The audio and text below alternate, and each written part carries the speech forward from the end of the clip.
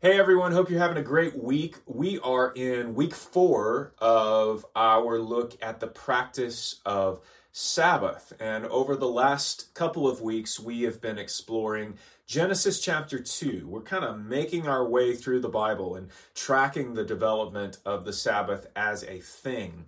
And in Genesis 2, we found what is effectively a foundational text. And everything else we will talk about related to Sabbath builds off the foundation of Genesis 2, because in Genesis 2, God rested from his work of creation. And if there's a key takeaway for us from Genesis 2, it's that God's rest was not necessarily about rest in the way that we are inclined to think about it, but that it was more about ceasing. God stopped his work on the seventh day. And we saw last week how the word that gets translated there as rest has to do with ceasing.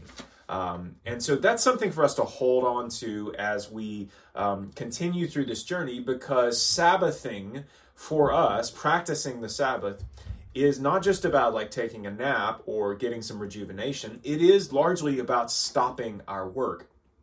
And you would think that would be the thing that we all most would want, right? Like that would be easy for us on some level. Please let me stop my work. And yet it actually is one of the most difficult things for us. And what we see in Scripture is that it was also very difficult for the people of Israel as well. So the first time the word Sabbath comes up in the Bible is in the book of Exodus.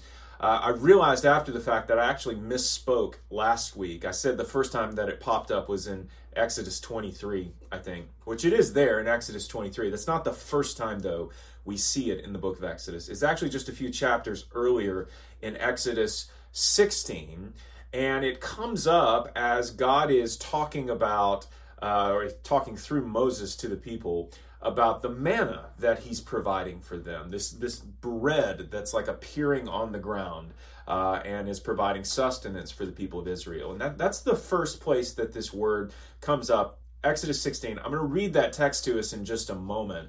But before I do that, I want to just sort of set the stage for where the people of Israel are at this point. They're out in the wilderness, but they have come out of hundreds of years of slavery in the nation of Egypt. And Exodus paints a picture for us of what their slavery was like. It was very, very difficult, very, very strenuous. They labored under cruel masters and had just completely unreasonable demands that were placed on them. In Exodus 5, Moses and Aaron come to Pharaoh and say, God says, let my people go.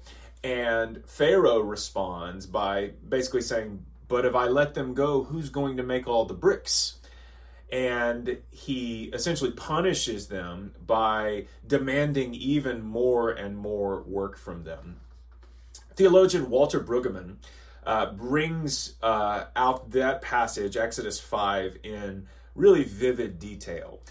In a great book that's called Sabbath as Resistance, Saying No to the Culture of Now. And I want to read just a little piece from Brueggemann's book where he talks about Exodus 5 and sets the stage for the Israelites' difficulty with practicing the Sabbath later on. Here's what he says. He says, in Exodus 5, we are given a passionate narrative account of that labor system in which Pharaoh endlessly demands more production.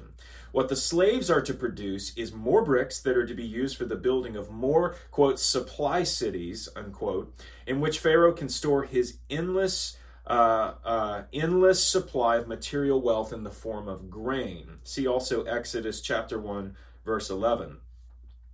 Because the system was designed to produce more and more surplus, as we learn in Genesis 47, there is always more need for storage units that in turn generated more need for bricks with which to construct them. Thus, if we follow the required bricks from the slave camps, we end up with surplus wealth taken as a gift of the gods of Pharaoh. In this narrative report, Pharaoh is a hard-nosed production manager for whom production schedules are inexhaustible. And he goes on to just quote a number of verses from Exodus 5 where Pharaoh says things like, "Why are you taking the people away from their work? Get to your labors."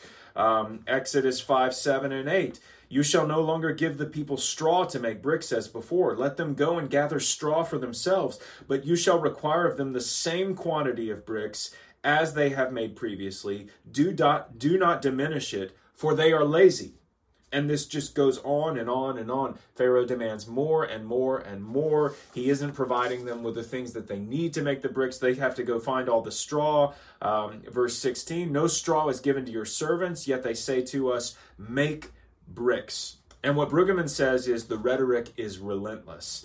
And it's all to this single point. It's as relentless as the production schedule. And to paraphrase, he goes on to say that there is no place for Sabbath rest in that kind of environment. There is no way that the people can stop, because the demand for more and more and more, the demand for production is just endless. And it is out of that environment that the people come into the wilderness. It's out of that environment that they leave Egypt. They are basically acculturated to this culture of productivity, this culture of just relentless production. And again, as welcomed of a thing as it may seem, the people have only ever known endless work. They haven't known rest. That is a whole new concept to them. So when we first encounter the Sabbath in Exodus chapter 16, where God is explaining through Moses what the people are to do with the manna, that on the sixth day, they are to collect a double portion of the manna. And then on the seventh day, they're not supposed to go out and gather any bread. They're supposed to just stay put and cease their work. And yet, man, that is so difficult for the people. Let me read this passage to us. This is Exodus 16, starting in verse 21. It says, "Morning by morning they gathered it, each as much as he could eat. But when the sun grew hot, it melted." The manna just dissolved. Verse 22, "On the sixth day, they gathered twice as much bread, 2 omers each. And when all the leaders of the congregation came and told Moses, he said to them, 'This is what the Lord has commanded. Tomorrow is a day of solemn rest, a holy Sabbath to the Lord,'" a holy ceasing to the Lord, you could say. "Bake what you will bake, and boil what you will boil, and all that is left over lay aside to be kept till the morning." So they laid it aside till the morning, as Moses commanded them, and it did not stink, meaning the manna did not rot, and there were no worms in it. Moses said, "Eat it today, for today is a Sabbath to the Lord. Today you will not find it in the field. 6 days you shall gather it, but on the seventh day, which is a Sabbath, there will be none." So on the seventh day, some of the people went out to gather, but they found none. They found no manna. And the Lord said to Moses, "How long will you refuse to keep my commandments and my laws?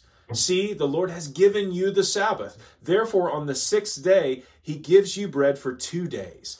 Remain, each of you, in his place. Let no one go out of his place on the seventh day." And so the people rested on the seventh day. So even when God has commanded that they rest on the seventh day, and even when he has provided a double portion of bread for them the day before, they still can't seem to rest. They still want to go out and gather. And I think God is upset, not simply because the people have broken a command, but because they're still living in this slave mentality, right? They're still living in this culture of endless production, the relentless pursuit of more, and that's happening even though they've been freed, right? Even though they've been released seemingly from their slavery, and they've been provided for. And God is right, obviously, because this way of thinking, this like inability for the people to cease, this mindset of endless production, this way of thinking just continues to get them into trouble, and it continues to lead them to poor decision making. And you see this manifest throughout the book of Exodus. So I'm going to stop there for today, but I want you to be thinking about, and maybe go read this account, read Exodus 5, read Exodus 16, but I want you to be thinking about your own difficulty with ceasing work. Not your difficulty maybe with feeling rested or rejuvenated, but just your difficulty with stopping. I don't know about you, but for me, it can be very difficult to just Sabbath at home because most of the week I'm at work, and it can be like somewhat doable for me to like stop my like work, my career work type stuff. But then when I'm at home trying to rest, I just see things that need to be done, right? I need to work. And that mindset is pervasive for most of us. And so I want you to think about your own difficulty with ceasing and with stopping. Just you personally, not your family, not anybody else in the world around you, but you personally. In what ways do you try to just continue this relentless pursuit of production or attaining or gathering, as it were? And so think about that over this next week, and then we're going to come back and pick up where we left off and continue this conversation in our video next week, and I'll see you guys then.